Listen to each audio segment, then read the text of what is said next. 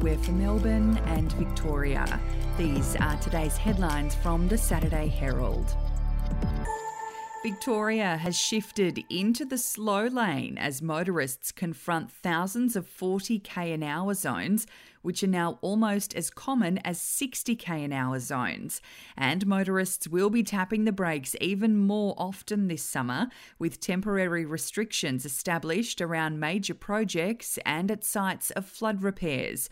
Publicly available government speed zone data shows there are now 30,500 road segments measured between two intersections that have 40k limits in Victoria.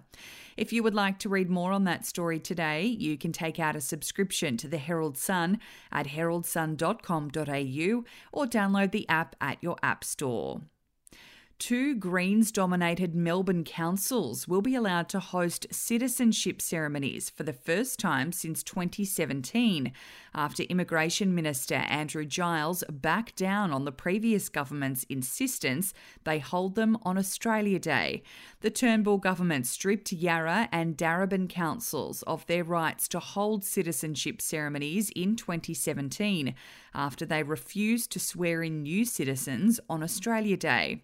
In early December, a third Greens-dominated council, Marybeck, which until 3 months ago was known as Moreland, voted to join them in boycotting Australia Day ceremonies.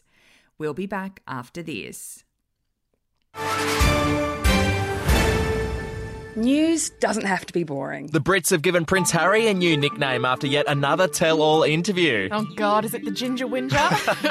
Let the team at news.com.au get you up to speed each day with their podcast, From the Newsroom. A couple were busted joining the Mile High Club. Well, I guess they can't play Virgin anymore. Politics, sport, red carpets, royals. Get all the goss in just a few minutes. Follow From the Newsroom wherever you get your podcast from.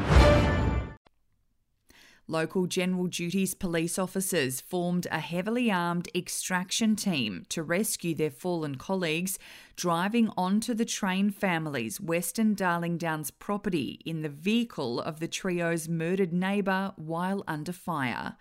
16 officers, directed by a sergeant from Dalby, decided not to wait for the arrival of the elite Special Emergency Response Team, who were travelling by road and helicopter, in case their colleagues were still alive.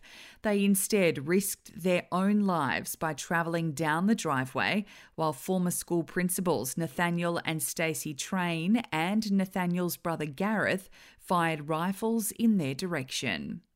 And in sport, Andrew Thorburn has quit his leadership of the church that cost him his job at Essendon. The 24-hour chief executive says he will walk away from all his board roles from February, including the City on a Hill church. But Mr Thorburn refused to say whether he would continue his legal battle with the Bombers over his departure. The former NAB chief executive hired lawyers after Essendon forced him to choose between the club and his church role. Those are your headlines from the Saturday Herald. For updates and breaking news throughout the day, take out a subscription at heraldsun.com.au. We'll have another update for you tomorrow.